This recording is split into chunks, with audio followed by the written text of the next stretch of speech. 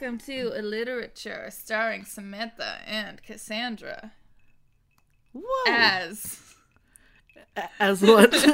As each other. themselves. Do you remember that stand-up routine that we were gonna do where I was gonna come out on stage and I would be wearing you like a backpack? That did not go where I thought it was going, but now that you've said it, yes, I do remember that. Like, we would keep turning around and just, like, jumping.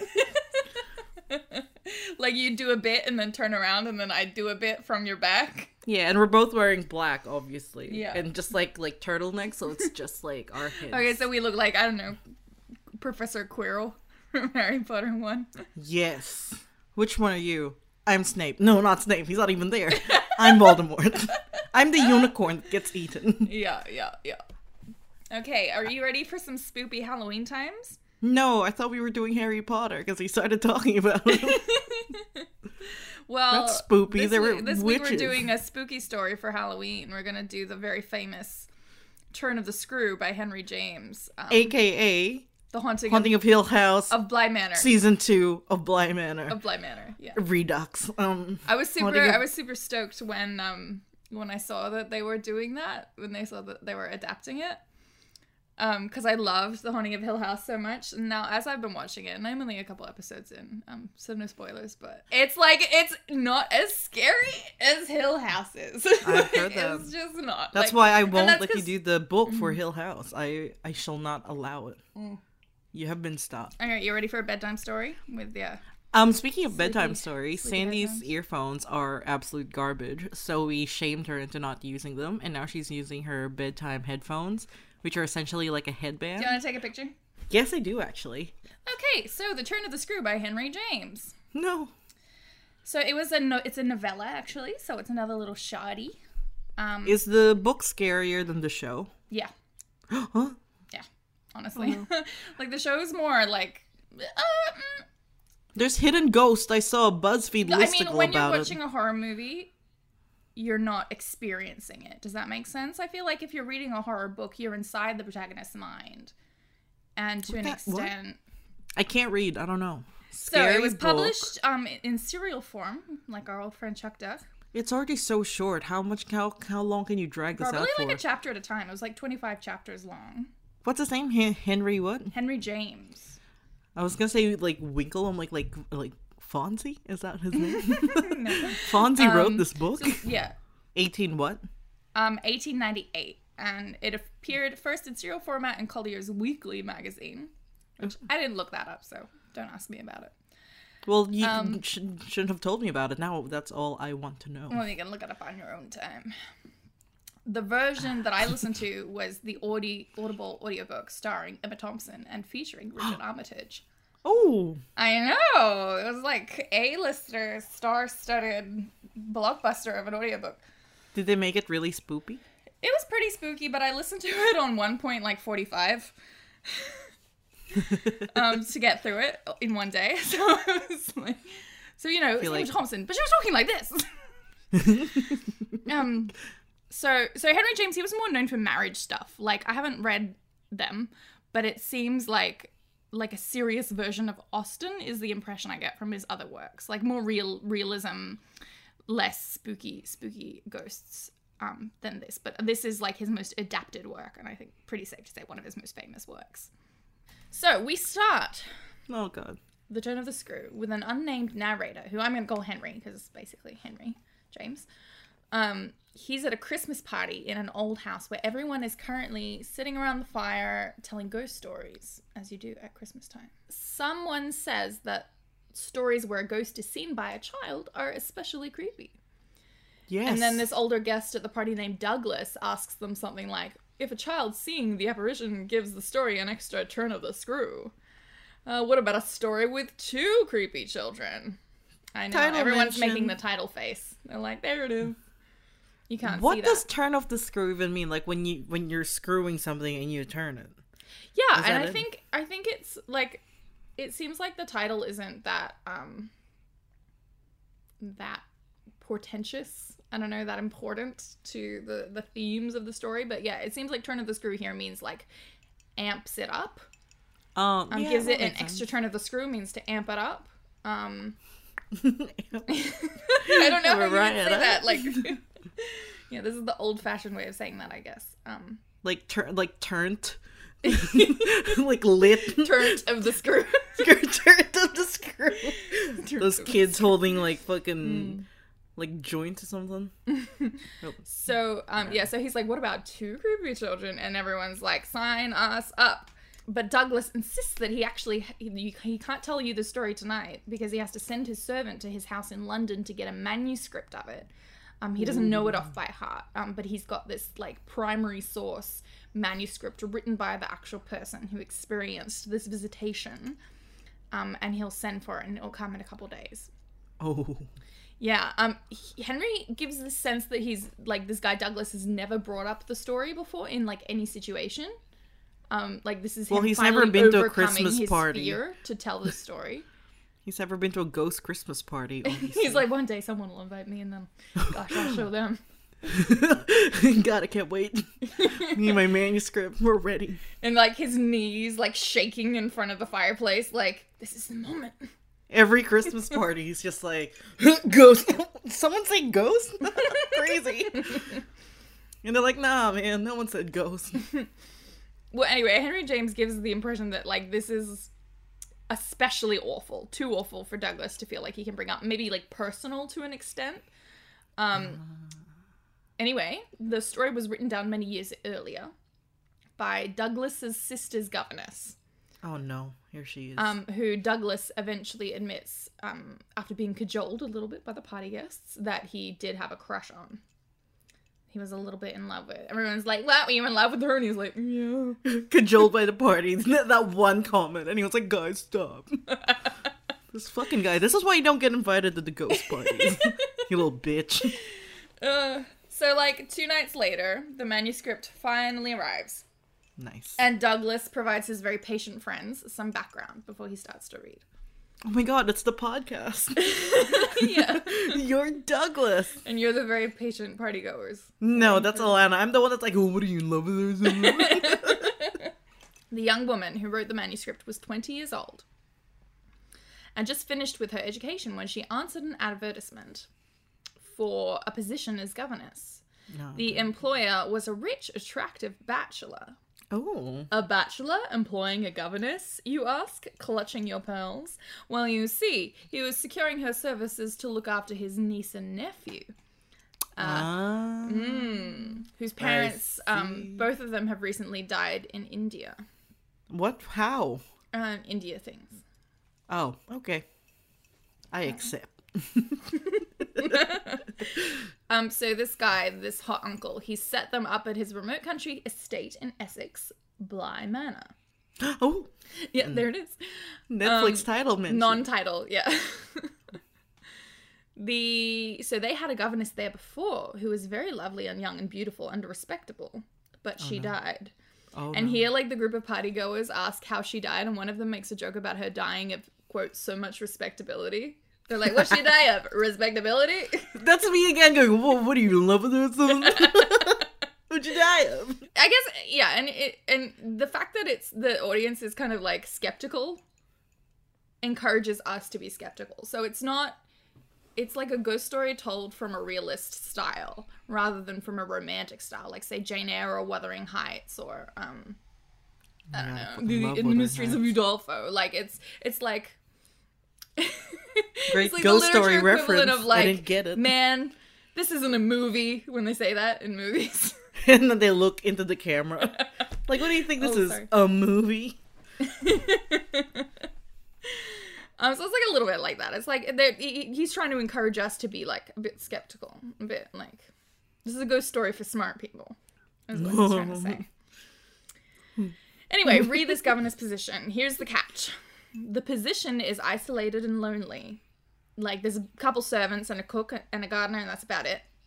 And the bachelor, this hot uncle, stipulates that she must deal with all problems that arise by herself and never seek to correspond with him. He's like, don't bother me for anything. I don't care if they die. So he's like, I'm hot, but you can't talk to me. Exactly. I know. I love him. I'm gonna talk to him. Can't wait. Nevertheless, the young woman accepts the position, perhaps because of her attraction to her employer. No, the one guy's like, oh, what does she look attracted to him or something?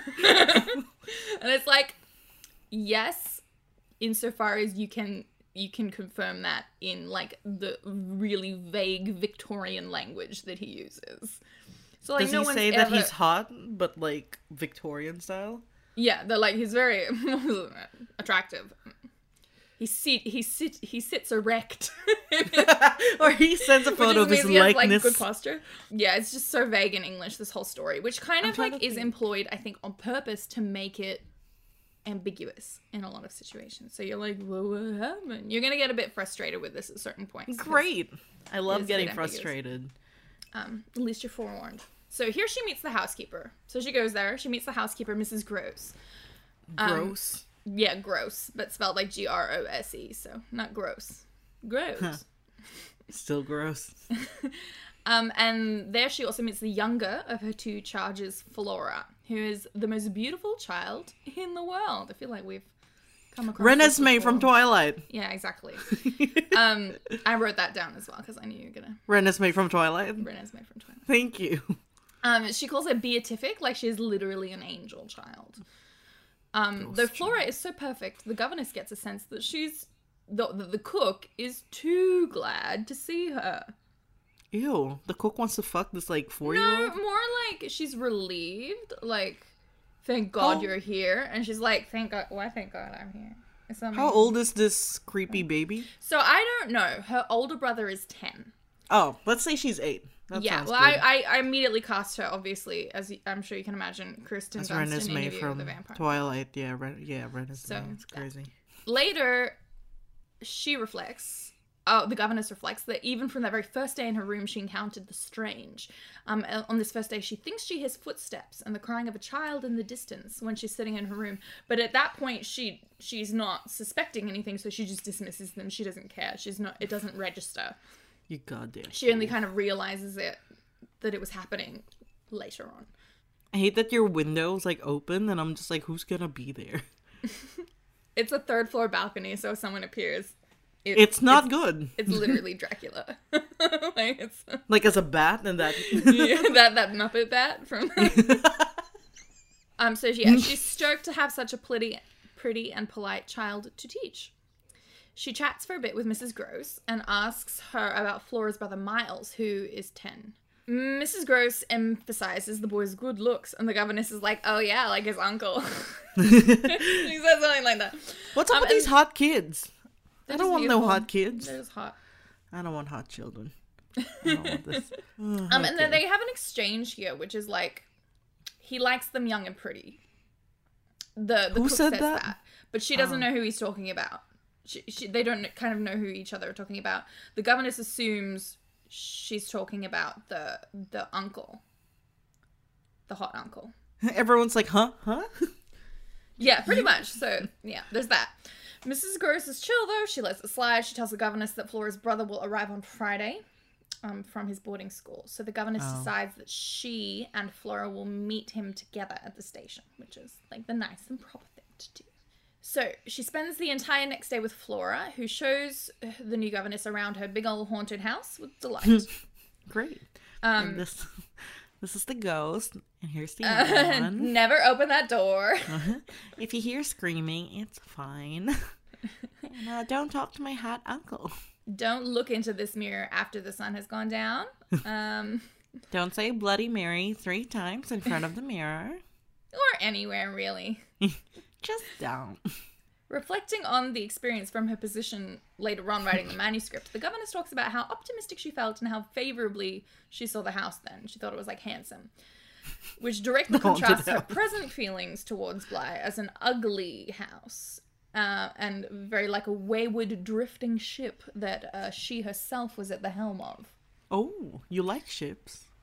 I do, which is why I included that quote. I know. Now, the governess is feeling a little weirded out by a letter from her employer, her uncle, that came in the mail on her first day. Yeah, bro, you're in the same house, right? They're in the same house. Why would he send her a letter? He lives in a house in London.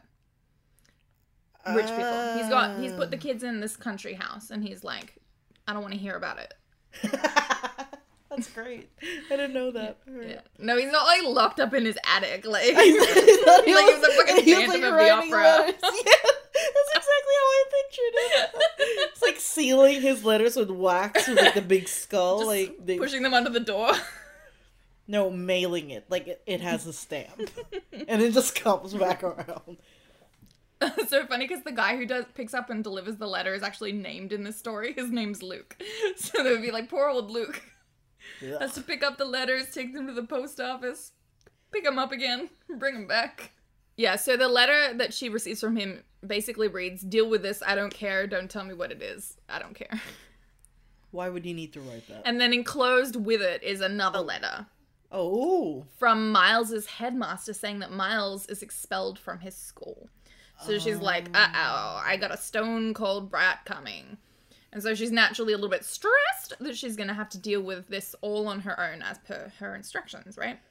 Do we know why he was expelled? Does it say in the letter? No, it doesn't. So this is a huge mystery as well. Part of the huge mystery of the book. One that kind of gets answered, but also kind of doesn't. Yeah, there's a bit of that.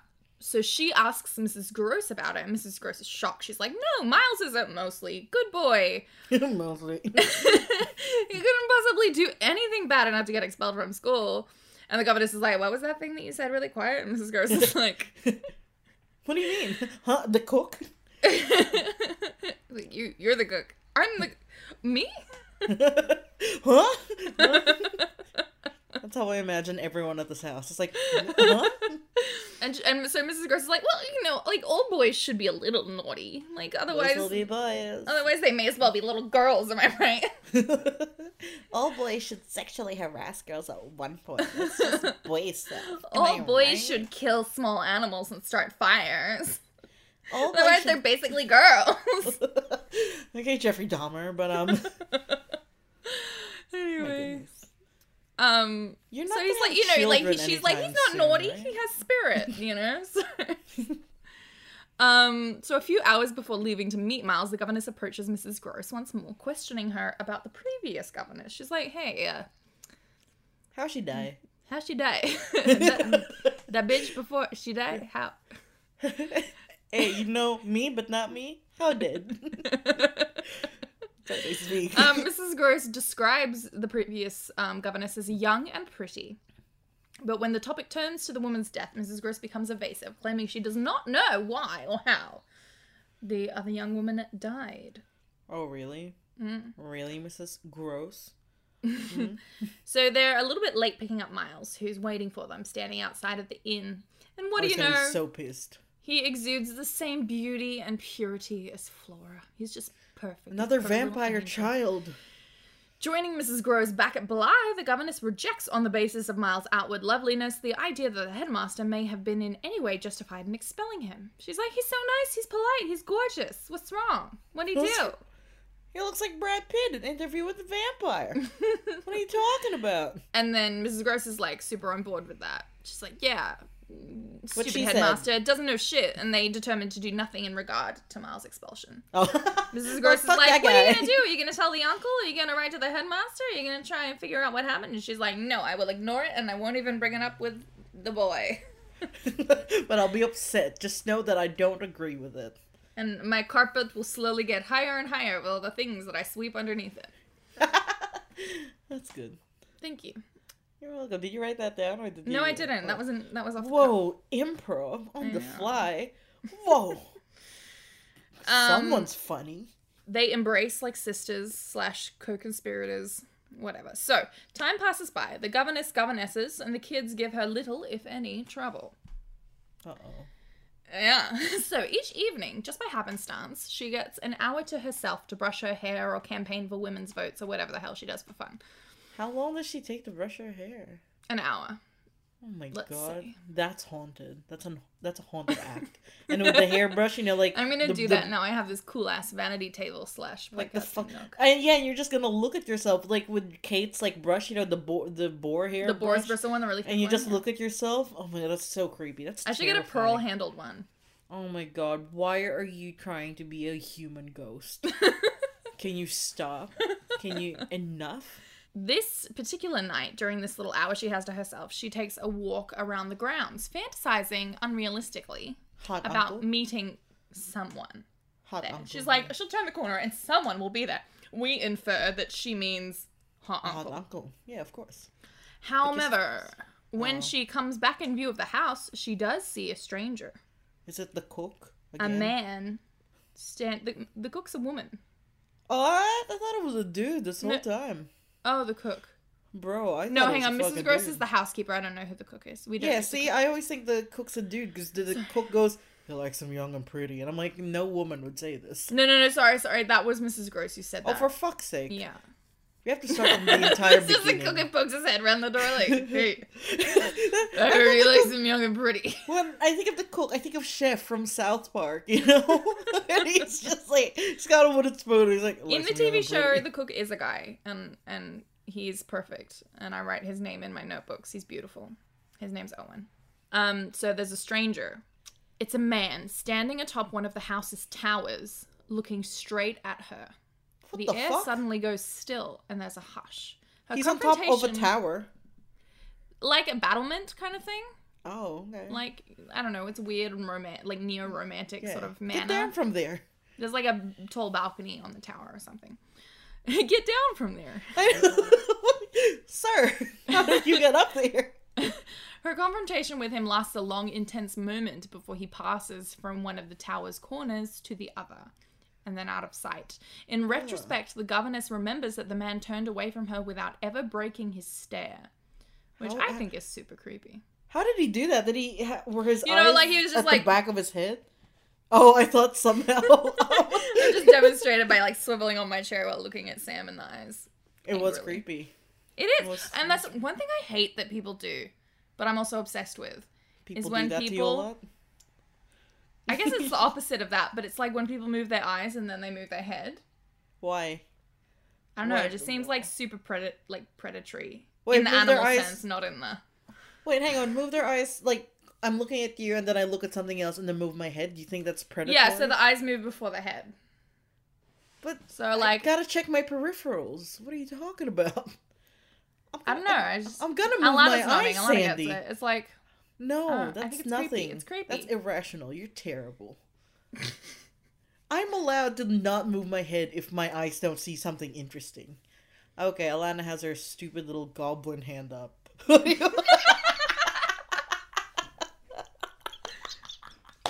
That's rude. Oh my god. Has he got glasses? Does it say that he was an iZombie? I love him. He's beautiful. Have you ever seen iZombie? He's I haven't. so good. Oh, Rahul Kohli from iZombie. Whomst we love, who we stan. Yeah, so he's the cook in the show. He's but the the cook. I cook thought he'd isn't be a the hot character in the uncle. book. Uncle. Oh, someone not hot, actually. Oh, really? Yeah, no, that angle is taken away. Oh, well, at least we got hot cook, I guess. Yeah. Cook. No. At this point, the governess thinks the guy was an intruder. Well. So she ruminates on it for days while making daisy chains and reading poetry or whatever Victorian-era homeschooling involved. She never acts on things, does she? She's like, I hate that he got expelled. What are you gonna do? Under the rug. Oh, there was an intruder. What are you gonna do? She's also still ruminating about Miles' expulsion from school. Instead of doing the normal thing of finding out, she decides that it must be that he was too refined for the, quote, horrid, unclean school world, and has been punished for being so perfect. In short, they hated because they ain't it. That's pretty good. Whoever plays the governess, is it that girl that's in You and her name is Love? I haven't seen You, but she was in the first season of Haunting of Hill House, and she played Nell. Yep, that's her. Okay. Just because when you go on Netflix, she's gorgeous. they have said these it little... in the 80s, and the fashion's amazing. Oh, they said it in the 80s. Amazing. Yeah, in the 80s. Because on Netflix, there's like little previews, right? Mm. And in the little preview, the governess is like this black woman, and I'm that's the first. That's governess. I'm like, you're that's dead. The dead governess. I'm like, don't show me the dead governess.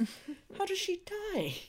As much as the governess enjoys her charges, she's concerned that both children are weirdly impersonal. Like, they ask her all sorts of stuff about herself, but she knows near nothing about them. It comes across at one point, too, like, they have secret understanding with each other to, like, stage manage her. What? Yeah. How? Well, like, just, you know, like, you keep her busy while I go do something. Like... Weeks go by, one Sunday rolls around, and the governess comes downstairs to meet Mrs. Gross, for church, only to see the same man from before, looking directly at her through the dining room window. So standing outside the house, looking at her through the dining room window, not 10 feet away. Stop it. In an instant, she gets this flash of insight, this certain knowledge that the man is looking for someone other than her. Ew, I've got goosebumps. I hate this. She runs outside to confront him, but he's gone. Oh, motherfucker, he's fast. She turns to the... fast.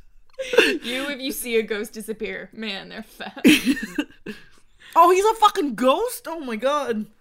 She turns to the window to stand where he had stood. At that moment, Mrs. Gross enters the dining room and is startled in the exact same way.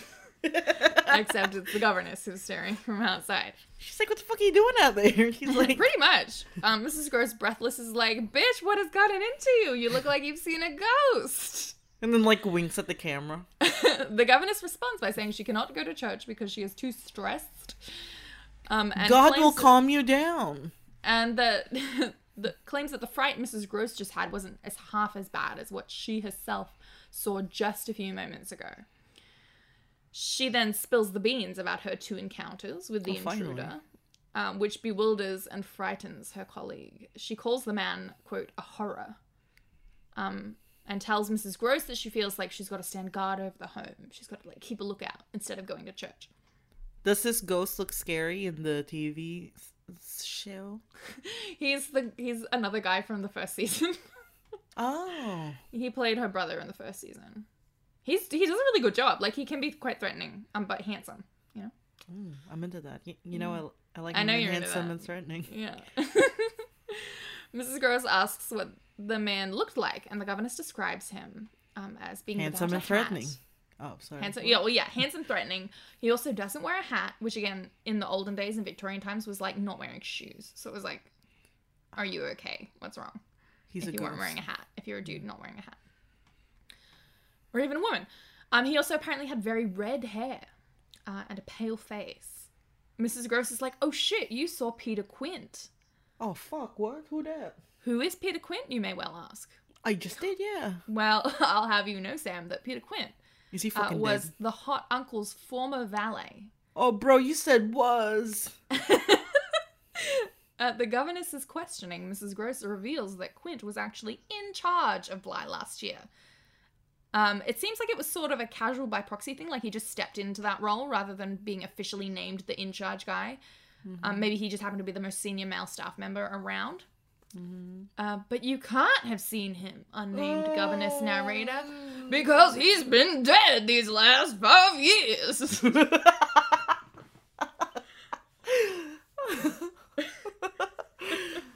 My constituents. I stole that joke, I'm saying. But yeah. So we both decide, me, governess, you, Mrs. Gross, that we're dealing with a ghost. Yep. With a feeling of sudden clarity, the governess exclaims that Quint had been looking for Miles. She's just certain of it all of a sudden. She's like, he's looking for Miles. Oh, that fucking kid killed him. She wonders why neither child has ever mentioned the man before, if he was, like, such a big part of their lives for so long. Mrs. Gross reveals that Quint had been, quote, too free with Miles, which she kind of means as too casual and friendly, like not respecting of class boundaries. And that apparently she took it up with Miles. She was like, hey, he's being too free with you. And he's like, so are you, lady. Hey, what's it to you, toots? It's less scary when they're like Brooklyn kids. They got like gum all the time and like an askew baseball cap. Like a really old like baseball mitt from like their dead older brother who's in the war. I would just be impressed. Like I would just be like, damn. I guess you're in charge now. Sandy, please. You're almost 30. Don't. Yeah, Quint, according to Mrs. Gross, did with everyone as he liked, which aside from being one of the most Victorian things anyone could ever say, could mean anything. Like... He could literally just say yo to someone and she's like, good God. Yeah, well, literally that. It could be anywhere from that, like just being rough and having an accent and maybe someone. like using contractions, to maybe being like a sexual predator. I like, literally it could said be raping anything someone. in that spectrum. What'd you say, sorry? This is the third time I'm gonna say it and I hate it. Raping someone. Yes. So, still haunted by the image of Peter Quint, the governess sleeps fitfully, if at all, and remains convinced Mrs. Gross had left out some important detail about him. She's like, what's this lady not telling me about this guy? On the other hand, she's thinking to herself, well, maybe this is like an opportunity for me to be heroic and like protect these kids and really impress Senpai at the same time, you know?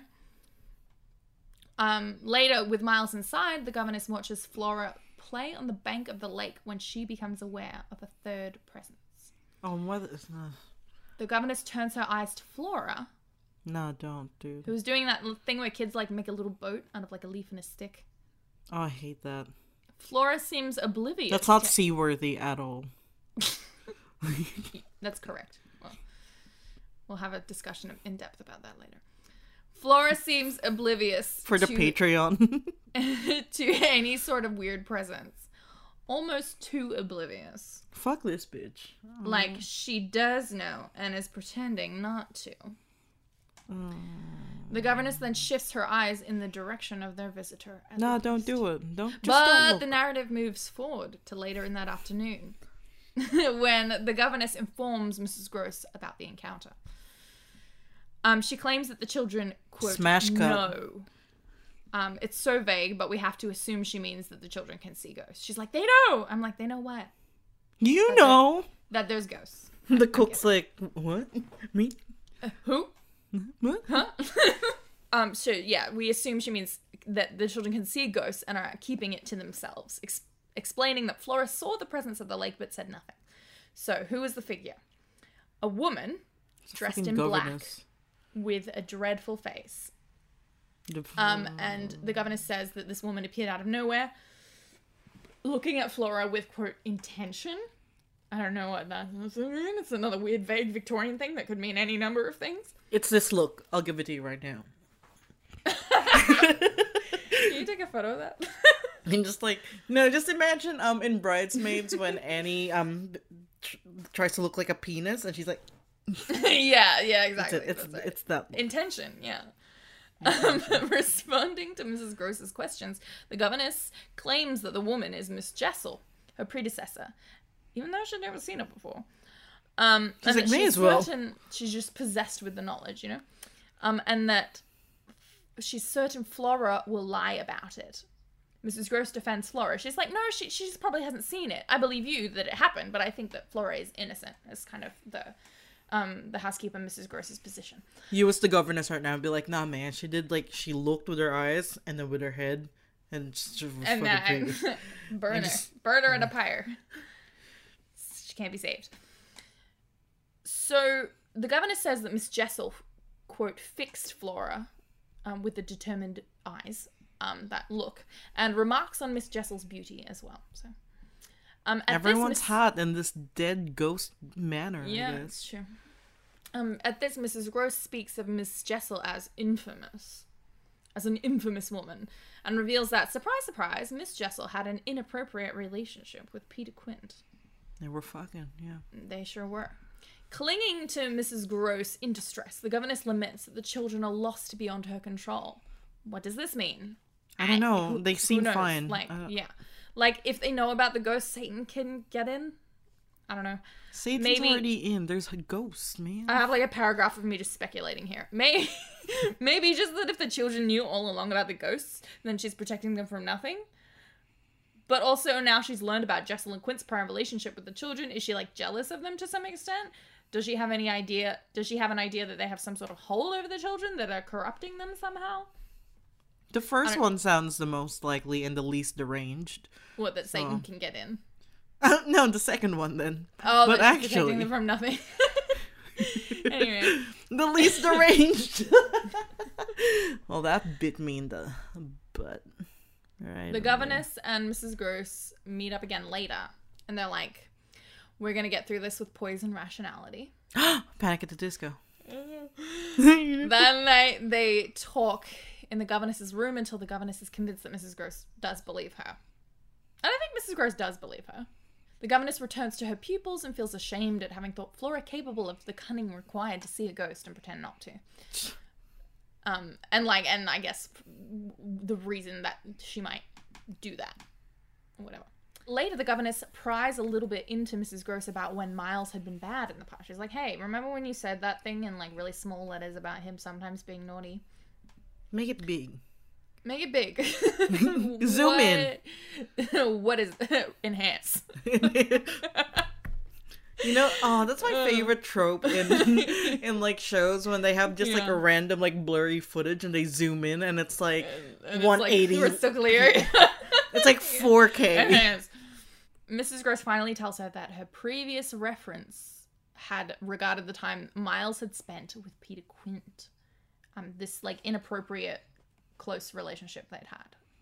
Mrs. Gross defends Miles, though, pointing out that Miss Jessel had not disapproved of his and Quint's chumminess. Getting fed up with the governess's relentless questioning, apparently, Mrs. Gross fires back some retort. She's like, why do you want to know any? Wouldn't you want to know? There's ghosts, man. The governess pieces together her colleague's revelations and presumes that Mrs. Gross's silence signifies her agreement. Mrs. Gross confirms that whenever Miles had been with Quint, Flora had been with Miss Jessel. So it's like these two corrupting influences working on the two children. No, the children are the corrupting influences. Oh, yeah. Demon children. Demon children? They killed them. Yeah, they did. Gross... Why? I'm serious. As Mrs. Gross again defends Miles, the governess reassures her that without more evidence, she can accuse no one of being naughty and morally reprehensible at this juncture. He got expelled from school, bitch. For being too perfect. That's not in the letter. Several days pass without anything spooky happening. Oh.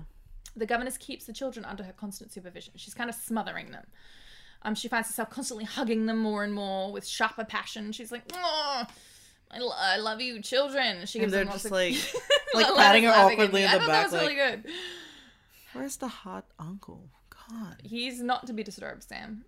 I want to disturb him. I want him to be mad at me. Oh, she wonders if they're aware of her suspicions about them being in danger. So for their part, the two children seem to become increasingly fond of her and seek to please her as much and as often as possible by doing good maths and stuff. The governess questions whether an ulterior motive exists in their newly amplified affection. Like, are they trying to hide butter something? her up? Yeah.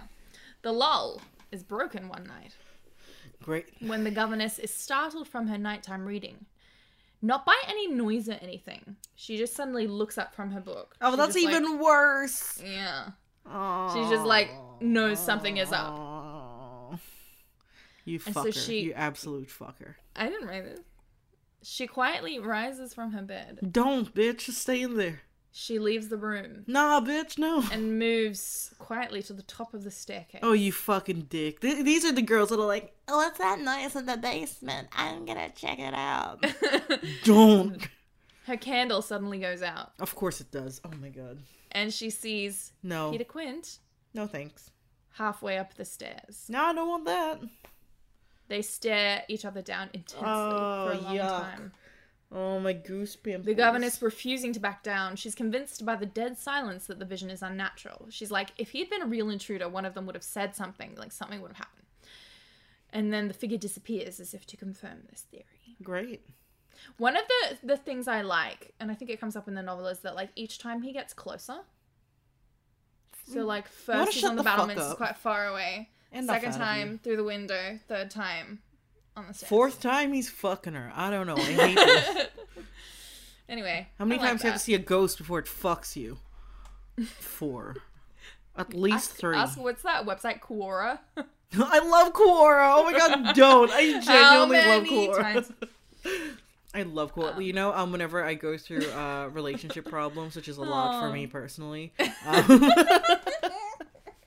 like nothing's wrong. There's just something wrong with me. I'm like, we're perfectly fine. And I'm like, but what if like a really specific question, and someone out there has also asked this question. Asked it, yeah. And I'm someone like, you know also what? with an anxious Thank attachment you. style. I know. I'm like, you know what? Thank you. Thank you. Sexy girl butt munch 99. That's me. It's my username.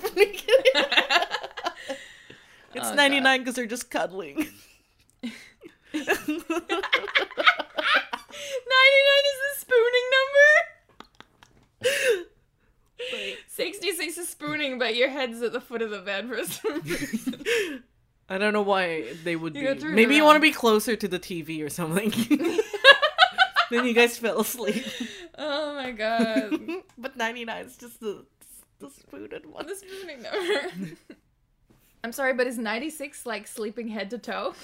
No, but one time at work, we had to like name our favorite sex positions. It's like a fun getting to know you game, and I wrote down the 96, and I was like, that's like 69, but you don't look at each other and you just turn around. And everyone was like, is that a real thing? I'm like, if you go out with me, it is, yeah. And no one went out with me. It was crazy. I was like, boys, come on. The governess returns to the room she shares with Flora. What? She shares a room with the little girl? Yeah, I think just... Oh, great. You didn't mention that. Well, it seems like it was fairly normal back then. For nanny. Like, I don't know, like when you share a room with a baby to make sure it doesn't suffocate itself in sleep. Then that would just last longer back then, I'm guessing. I don't really know. I don't think SIDS affects like 8-year-olds, but sure. Anyway, Flora is not in her bed. Great. But the bed's curtains have been pulled forward as if to disguise this fact. Of course, it's 4-poster beds with the curtains. The perfect ghost bed. Oh, God. Oh, my God. The governess freaks out. She's way more freaked out by this than by seeing the ghost of Peter Quinn on the stairs. Somehow, this is worse. Well, it kind of is. That's fine. Can't get fired for seeing a ghost. Being fired is the worst thing that can happen to a person. The worst thing is the hot uncle never showing up. He actually doesn't. I'm so sorry. This book has been pronounced over. Sam just reached over like she's going to hang up the call. Yep. So Flora's gone from the bed. But then the governess notices a movement from behind the window blind. And then Flora... As soon as he said that, I saw Brian's shadow movement. And Flora emerges from behind the window blind. With a grave expression on her face. She's very serious. Flora immediately seizes the high ground, telling off the governess for wandering around at night. Precocious little girl. And asking where she's been. And the governess is immediately on the back foot and feels like she has to explain herself. And she's like, hey, I just... The cook's like, huh? They're like, why are you here? He's got a spoon. He's like,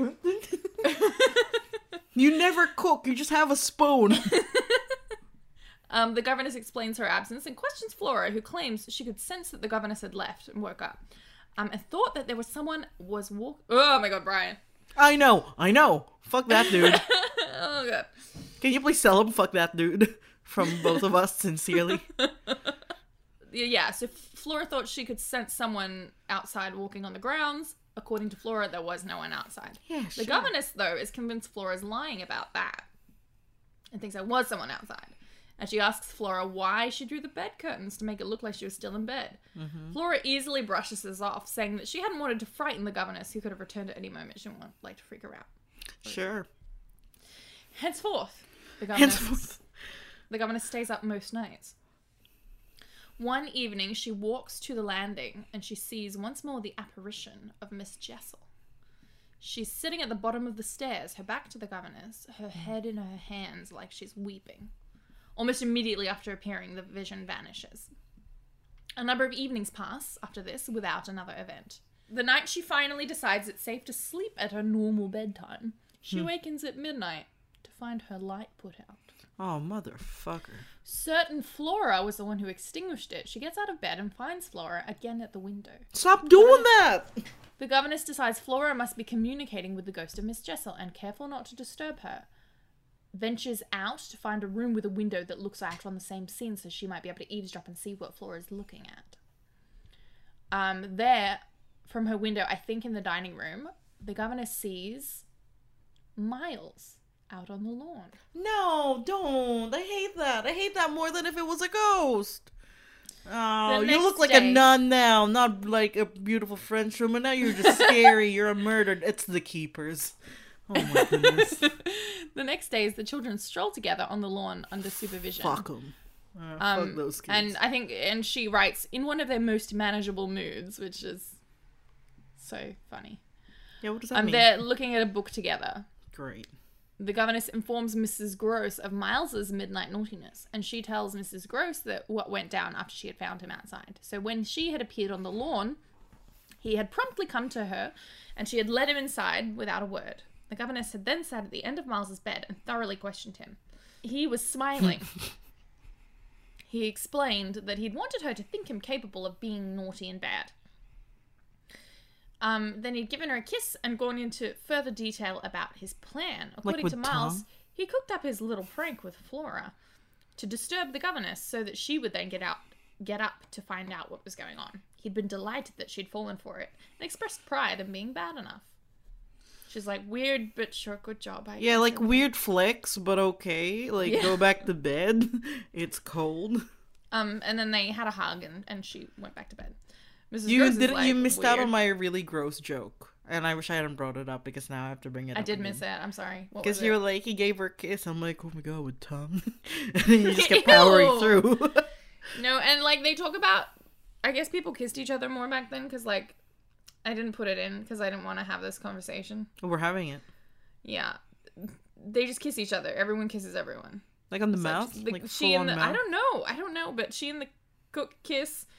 When they embrace, they're like, oh, you know, when they're like having. It might just be like a mwah, mwah.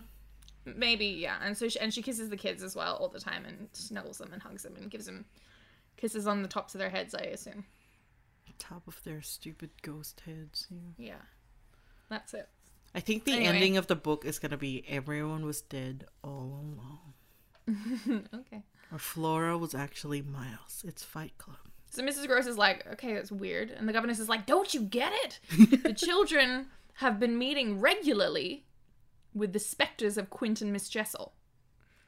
And they're trying to hide it from her. She goes as far as to claim that the children are currently strolling with their little book. They're actually talking horrors and plotting their next meeting with their two ghostly friends. The governess is like piecing things together. She says that the children have not been good, as she'd previously thought, but actually just empty. You know, they're just That's even worse. Bad. And that their lives belong to Quentin Miss Jessel. Furthermore, the governess surmises Quentin Miss Jessel wants to get, that's quote, want to get the children to destroy them morally somehow.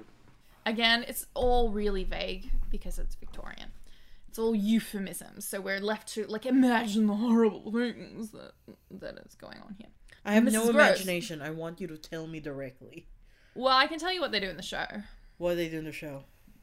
Well, the kids are definitely talking to the ghosts and know all about the ghosts, and there's like multiple ghosts in the show. And she actually has like little dolls in the show. I know, I saw those, and I'm like... and like each one represents a ghost, and she keeps them in specific rooms to try and keep them in those rooms. I hate that. In her giant dollhouse. Great. But yeah, these children, it's more ambiguous. Fuck these Victorian kids. So, Miss Gross is like, damn, if that's true, you should write to the hot uncle and ask him to take the children away.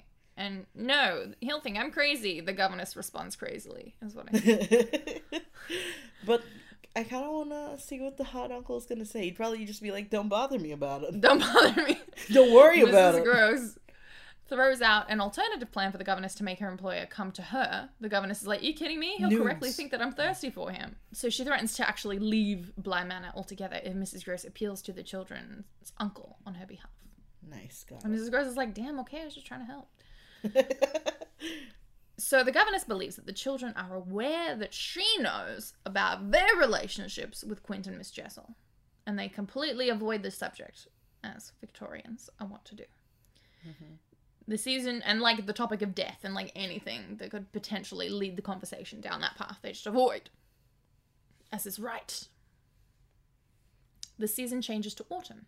As day after day passes without incident, the governess thinks that perhaps her eyes have, quote, been sealed, like maybe she can't see the ghosts anymore. But they're still there, and the children are still communicating with them, like, even in her presence. So she's like, they're not gone, they're just hiding from me. Despite this, her charges are more likable each day, even though she's convinced, like, they're lying to her and communicating with demon spirits. So, I don't know how she reconciles that. What's her face? Jessel. She wasn't the governess, right? She was the old housekeeper. No, she was the old governess. There is no old housekeeper. Okay. I don't know.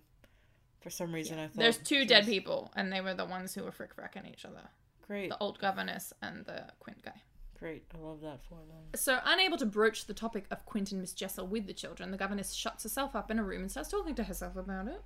Out loud. Kind of rehearsing, confronting them, I think. Yay! That's all I got.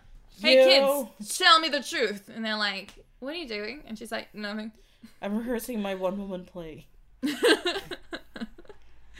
It's called Notice Me, Hot Uncle. Still, in their company, in the company of the children, she cannot find the nerve to confront them, and instead finds herself chattering more than ever, just to fill in the weird, strange silences that crop up all the time.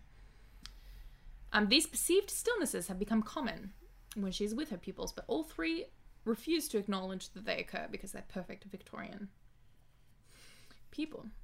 The children begin to ask the governess about their uncle. Why hasn't he visited or written to them? Don't bother him. Don't bother him. The governess has the children write letters to him with the understanding that such writings are merely educational exercises, and she actually just locks them up in her trunk. Don't bother him. Like a kidnapper. Don't bother him. So one Sunday, the governess walks to church, accompanied by Miles this time. Mrs. Gross and Flora are ahead of them on their way to church as well.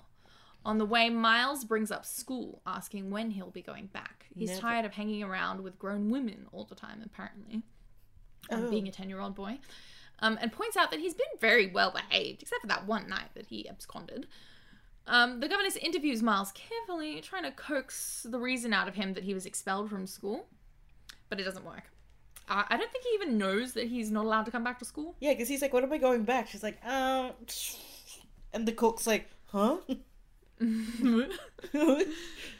Miles maintains that he wants to go back to school to be around his, quote, own sort.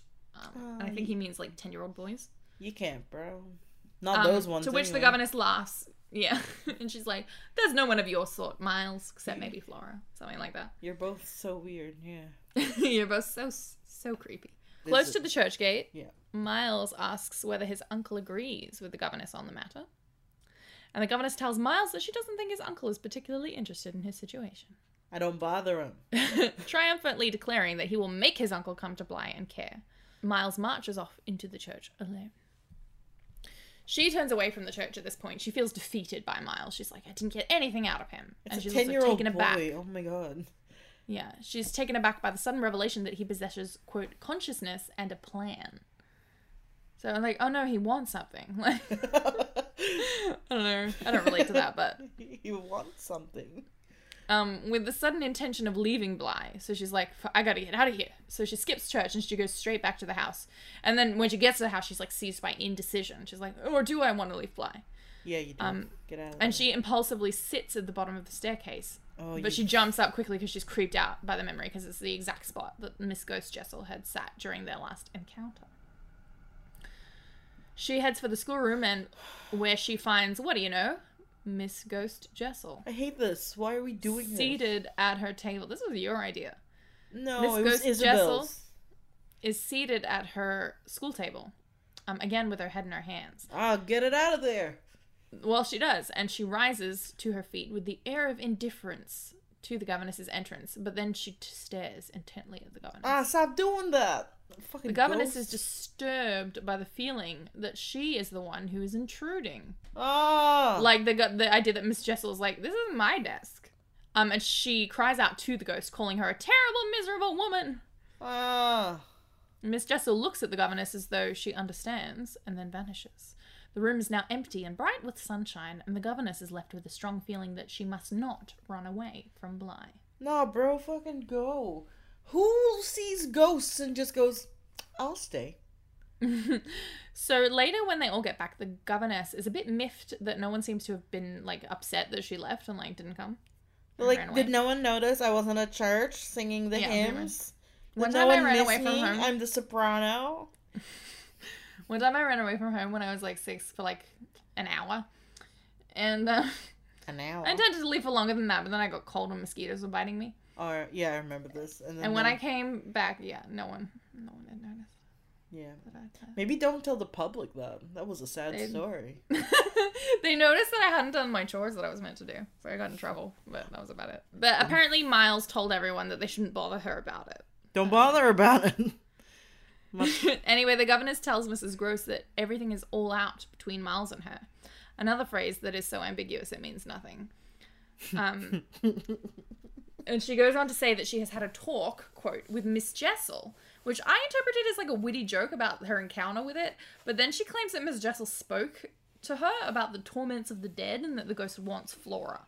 So, which I did not read in the original encounter. She's embellishing. Or that happened and we just didn't read it. I don't know. No, it didn't happen. Yeah. The ghost was just like, ooh. I didn't say that. Ooh. To Mrs. Gross's relief, the governess says she will send for the children's uncle. But be casual about it. Don't bother him too much. No, just look. The two discuss the problem of Miles's expulsion, with the governess deciding that the only reason could have been real wickedness. Like, that's the only reason he could have. Because it wouldn't have been just for being rude, because he's not. Just ask the fucking principal. Or lazy, because he's not. So it would have had to be something actively naughty. Just ask the goddamn principal. Mrs. Gross defends Miles. She says the relationship with Quint was not his fault, and that she will take the blame for not putting an end to it sooner. Mrs. Gross then offers to write to the uncle instead. The governess is a bit of a bitch about it, sarcastically asking Mrs. Gross if she intends to write out the entire fantastical story. She's like, oh yeah? You gonna write? You gonna tell him about a ghost? How much you gonna fucking write about it? And you have feelings for him? And then Mrs. Gross, like, has tears in her eyes, and she's like, you're right, you should write it. She's like, I was gonna, but now I guess I'm not. She's already, like, written, like, 8 pages. She's like, no. Like, shaking. The governess says she will write that evening, and the two go their separate ways. So the governess begins writing to the children's uncle that windy evening. It's the manuscript. It's windy, howling around. Restless, she gets up to listen at Miles's door. Don't do that. Not sure what prompts her to do this. I think it's just one of those things that comes to her. Just ghost thing. Miles calls out for her to come in, saying he heard her walk across the passage. Nah. That ain't it, Chief. Ain't it, Chief? Well, it truly ain't it. I just snorted. When the governess enters, Miles brings up the queer business of how the governess is bringing him up when he should be in school, you know? Holding her breath, the governess asks what he means, to which he replies, she knows what he means. I hate this conversation. You know what I mean. She tells him he will go back to school soon and points out that she hadn't known his desire to return because he had never spoken of it. Miles ponders this and asks, haven't I? His expression triggers a pang in the governess. Of emotion, I guess? I don't know. She confirms that no, he's never mentioned any detail about school, and she has always assumed that he was happy at Bly. Miles shakes his head and he says he wants to get away. When the governess asks him to clarify, he replies, you know what a boy wants. I don't know what it means. What does a boy want? To go to boarding school, I guess, but also, who knows? The only thing I know is what a girl wants, and that's starring Amanda Bynes. Yeah, with Colin Firth as her father, apparently. Yeah. That's all I remember. So what a boy wants, don't know. Go to America. Go to America? His mom, who's... Susan Sarandon. Oh. Ooh. Right? Maybe. Miles rejects the idea of going to his uncle's, but declares that his uncle must come to Bly to settle things with him. At this, the governess begins to question Miles about the things he hasn't told her. Miles asserts that he wants a different environment with such serenity that the governess throws herself onto him and embraces him. Miles lets her kiss him. Again, there's that. Stop doing that. Then tells her to let him alone. So, leave me alone, lady.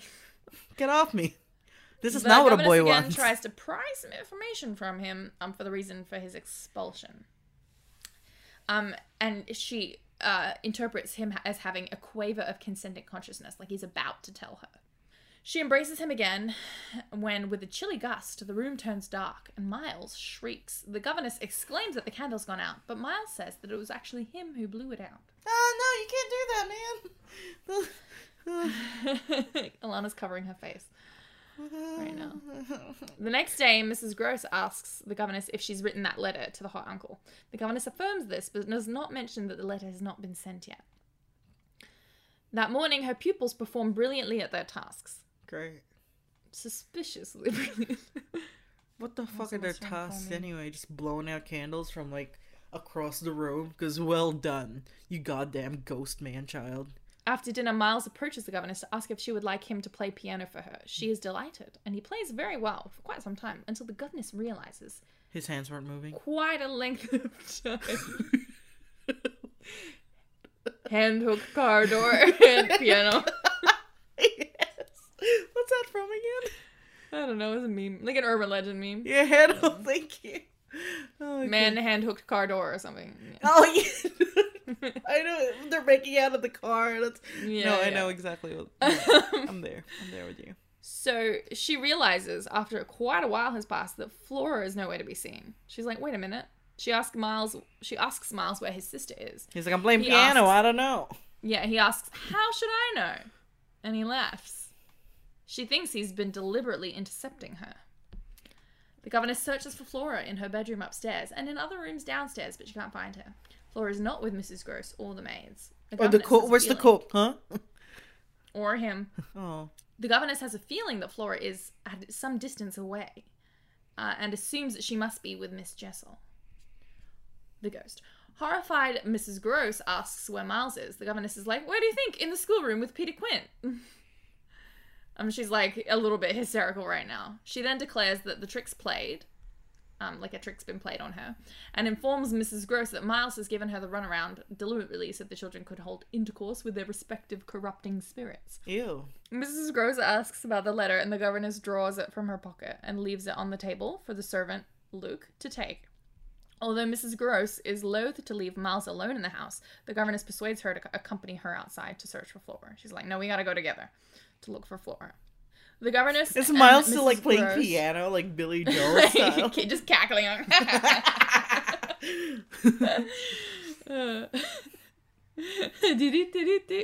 like, he's like, doing tricks. Like, he's, like, sitting behind and he's like... Hello, my baby. Hello, like, his leg. He's, like, playing the Jeopardy theme song. The governess and Mrs. Gross head out to the lake, as the governess is convinced that Flora would have returned to the spot where Miss Jessel last appeared. Sure. Flora is neither there, nor can they see her on the opposite bank. The governess determines that Flora must have taken the little boat in the lake, which is missing from its usual resting place and nowhere to be seen. How? She can't sail on that. It's too small. It's not seaworthy.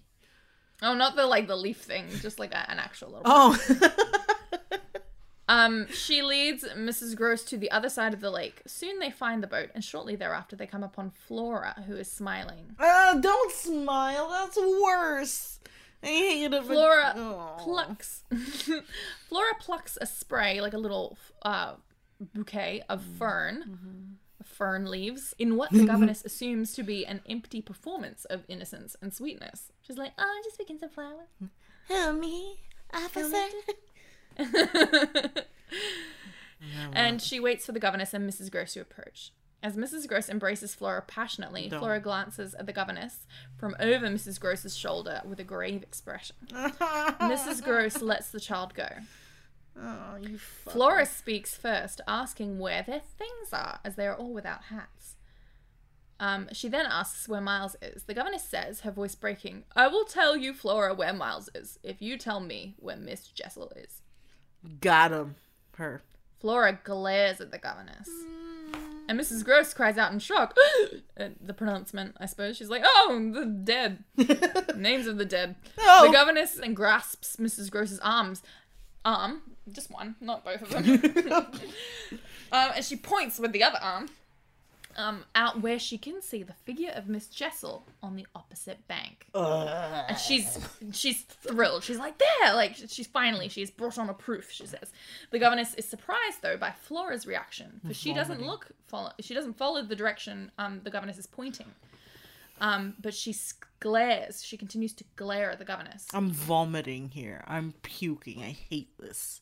This is the worst. Mrs. Gross protests, asking what the governess sees, because she can't see it.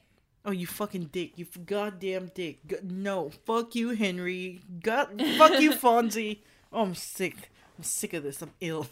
The governess is astonished. Her heart's sinking. She points out Miss Jessel again. She's like, you can't see her. She's right there. Mrs. Gross, however, sees nothing. She's pleading that they return to the house. Flora, who the governess fancies, has turned almost ugly. Exclaims that she doesn't nor has ever seen anything and demands that Mrs. Gross take her away from the governess. Convinced that Miss Jessel is speaking through Flora, the governess declares Flora lost. They're Shutter Island gaslighting her. She's lost. And she tells Mrs. Gross to go. The governess gives in to a long moment of grief. She realizes that she's been resting her forehead on the damp earth and grass for an unknown period of time when she sort of comes to her senses. Yeah, we've all been there. She's like, yeah. Before she returns home, noticing the boat is back in its usual position, assuming Flora must have done it somehow. At the house, she finds Flora her usual self and is joined by Miles in silence. In the morning, however, Mrs. Gross wakes the governess with news that Flora is sick and is now terrified of the governess, to which her sickness is chalked up. She's like, can't handle it. She's like, you're the problem. Get out. This is me right now with you and this story. I'm ill. You're the problem. Flora has apparently said nothing about Miss Jessel, only the governess. The governess, surmising that Flora wants to get rid of her, concocts a plan calling for Mrs. Gross to take Flora straight to her uncle in London and for the governess to stay at Bly with Miles to try and get him on her side, to persuade him to tell her the truth about all this business, the ghost being expelled, everything. Don't and just what she feels at the moment find out, just leave. She feels that's really what he wants to do. He's like on the verge of telling her. No. She demands that Flora and Miles have no contact though prior to Flora's departure in case Flora can like poison him against her, presumably. Mrs. Gross is a little freaked as you might be, but agrees that Flora must leave the place immediately. She states that Flora has been saying some really shocking things about the governess. Like what? I don't know. Again, it could run the gamut from just bad language to accusations, right? Because it's like shocking things. What does that mean? Is that bad words? Is that accusations that she's done something horrible or something like that? Okay. And she's like, I don't know where she learned this stuff. And where she picked up this stuff. And the governess bitterly laughs and she's like, I have an idea where she learned it. The ghost, she thinks, obviously. Mrs. Gross tells the governess she believes what the governess has been saying about the ghost and everything. Remembering her letter, the governess says it will arrive before Mrs. Gross does, but Mrs. Gross informs her that the letter was not sent because Miles stole it. Mrs. Gross then declares that Miles must have been expelled for stealing, probably letters. What? Why? Maybe he stole letters. What? The governess reveals that the letter contained only a demand for an interview with the hot uncle and nothing actually about Miles's expulsion.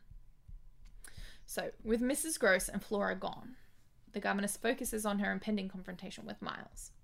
She senses that the maids and men at Bly are staring at her. She's like squaring up against a 10-year-old. She's like... Literally. She's like bustling around to like appear like remarkably firm is what Henry James writes. So like large and in charge. She's like, meh. Watch out for governess. Watch out for you. You got it. It doesn't seem to affect Miles though. Yeah, I feel like Miles right now. Yeah, the governess, learns that Miles has breakfasted with Flora before Flora's departure. Oh, motherfucker, they weren't meant to. They have dinner together. Nah. And Miles asks about his sister's illness. He's like, why is Flora sick, by the way? I don't know. Ask one of your ghost buddies. She reassures him that Flora will be better soon. He's like, did it come on all at once? And she's like, no. And then he's like, well, then why didn't you send her earlier? And she's like, well, we sent her at just the right time. And the conversation continues with the governess proclaiming that Flora was not too ill to travel. Their meal is brief when it is done and the waiter is gone. Because you have waiters if you're rich. Don't have to be at a restaurant. Every day's restaurant day. I just burped and I feel like that's a good response to that. Miles is like, so we're all alone. No. The governess demurs that, well, like, we're not totally alone. And Miles agrees that there are the others. No, don't say that. Presumably he means the other servants, right? Nah. Turning back around, Miles turns to the window. Then he turns back around and expresses his happiness that Bly agrees with him, even if it doesn't agree with Flora. What does that mean? The governess asks if he has enjoyed his day of freedom, because he's just kind of been roaming around. They haven't done school or anything. Miles turns the question on her, asking if she enjoyed it. These kids, they just got her. He's just... Yeah. He says that if they stay on at Bly together, she will be more alone than he will. Right. What does that mean? What does any of this mean? I don't know. The governess says that she's missed his company, and it's the only reason she's stayed on. To kind of be there for him, even if she's not his teacher. Sure. Exactly. Okay. At the moment. Miles's expression turns grave. The two skirt around the issue, obviously, of what the governess wants to know. There's truth from him about the ghosts and his expulsion and everything. She says now is the time and place, and she asks if he wants to go out again. No. He assents, saying he will tell her everything, but not now. Oh. First, he needs to see Luke, the servant who delivers letters. The governess consents, but she says, before you go, you have to answer one thing for me. Okay, what's And up? he's like, okay. Miles, did you take my letter? All right. Before he can answer, Peter Quint appears at the window. Nah, you didn't. Get him out of there. Nah. Exactly as before, looking through the window at her. The governess bolts to her feet and she draws Miles close to her. So his back's to the window. He can't see what she can see. And Miles confesses that he did took the letter. In a bit of a shock. He's like, yeah, I took it. I don't know. Like, it's like pressed up against her boobs. And he's like, oh, the cook is like, she's what? relieved, it seems. Moaning with joy is what Henry James says she does. So, it's a bit weird. I don't like that, but Victorian times. I don't like any of it, Sandy. The governess tightly embraces Miles, so tight she can feel the quickness of his pulse. Miles says he wanted to know what the letter said about him, but found it said nothing and then burned it. I guess to cover up the fact that he stole it. I'm not really sure. That's what he did. The governess asks if he had stolen letters at school, and that was why he was expelled. Peter Quint's still here. He's just like, eh? I think this is happening fast. I think I'm taking longer with it than it's meant to be taking. Great. Surprised, Miles asks if she had known that he couldn't go back to school. The governess claims that she's known everything. Oh. Denying the charge, Miles says, he's like, no, I didn't steal letters. And she's like, well, what did you do? And he says, I said things. To boys. And she's like, boys you didn't like? And he's like, no, to boys I did like. They expelled him for being gay? Yeah, I mean, I don't know. It could be anything. Like, I don't know. Maybe he just was like, hey, you guys ever heard about sex? So the governess presses the issue. Miles shifts. And she's like, no, you're staying here. So she springs forward upon him and she presses him against her. Miles asks if she is here. Is she here? Is what he says. She assumes he means Jessel, and he might. The governess says, no, it is the, quote, coward horror that is here. Peter Quint. Like, no, it's that coward horror. Peter Quint's like, oh. Miles looks around and searches with his eyes in the direction of the governess's gaze. And doesn't appear to see anything. Yeah. But Miles cries out, Peter Quint, you devil. So... like in a mean way or like, you devil? I think, I mean... okay. This is like a line that you could write essays about because it has a dash. Oh... not a comma. Oh, I hate that. Peter Quint, you devil. So is he calling Peter Quint the devil? Is he calling the governess the devil? Is he calling, like, I don't know. Oh, you fucking dick. I'm out. No. We only have one sentence of the story left, Sam. No, it's even worse. Keep going. The governess yells at the ghost and points him out. But Miles' heart has stopped. Is that it? That's the end? That's the end. Fuck this. So there's a couple theories. I hate this. There's two main schools of thought. One, the ghosts are real. Two, the governess imagines the ghosts. That's why the kids start acting weird, because she's acting weird. And she actually smothers Miles to death in this last scene. I don't care. I've got goosebumps over my goddamn goose body. Alana's fanning herself. Yeah, You're right, Alana. You're making her redder than she already is. Oh, fuck We made it, kiddo. Oh, my goodness. Oh, nah, man. If that's how scary that one is, I don't even want to know. Well, like I said, I think the book is scarier than the show. And I'm not sure if Hill House is the other way around. Shut the fuck up right now. You enough out of you. Oh. Oh. Cassandra Whittam. You devil. Go find us on literature_podcast on Instagram. Well, how would they have gotten here if they didn't go through our Instagram? If they just found, if it was like recommended on Spotify? Why you gotta shoot down all the things I say, huh? Because you told me about these goddamn ghosts. Why can't you be happy for me? You and your stupid ghosts? I don't know, Sandy. I don't know. And if you're on Instagram and you're like, hey, I'm studying a book, or I like a book, or I don't want to read a book, and you want to ask us to do it, why not just shoot us a message? Maybe we'll do that book that we will never do another scary book, though. Oh, we'll see. I've put my entire foot down. If we ever do something scary again, I will literally, like, scat for the whole time. The whole time. Amazing. Happy Halloween.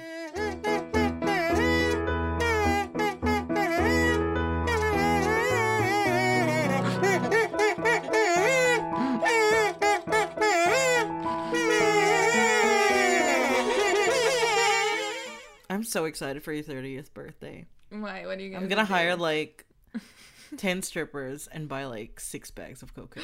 Hire that, and that's just that you're for in me. Love with. I don't know what I'm gonna do about you. No, your 30th what, was birthday. it my 25th birthday? Oh, that was great. The strippers, and then I fell in love. Yeah, there was a stripper there that sang. The song is true. You can't fall in love with the stripper. He was beautiful. He was beautiful. It's just nice. It's just nice. He had glasses on when he wasn't stripping because he couldn't see. And I'm like... Yeah, little Clark Kent energy. His routine was Baywatch themed. Oh my god, I loved it. And he chose you, and I'm like, if it wasn't your birthday, I swear to god, yeah, I'd be pulling your hair. Yeah, it was just that you gave me that now. stupid sash to wear. I think I had stupid. a sash. Oh, it's stupid that you're... Sam has a sash every year. And then your husband came with us, because that's the kind of thing the three of us like to do. Yeah, it was fun. He's dead. So, not the stripper, Peter Quint.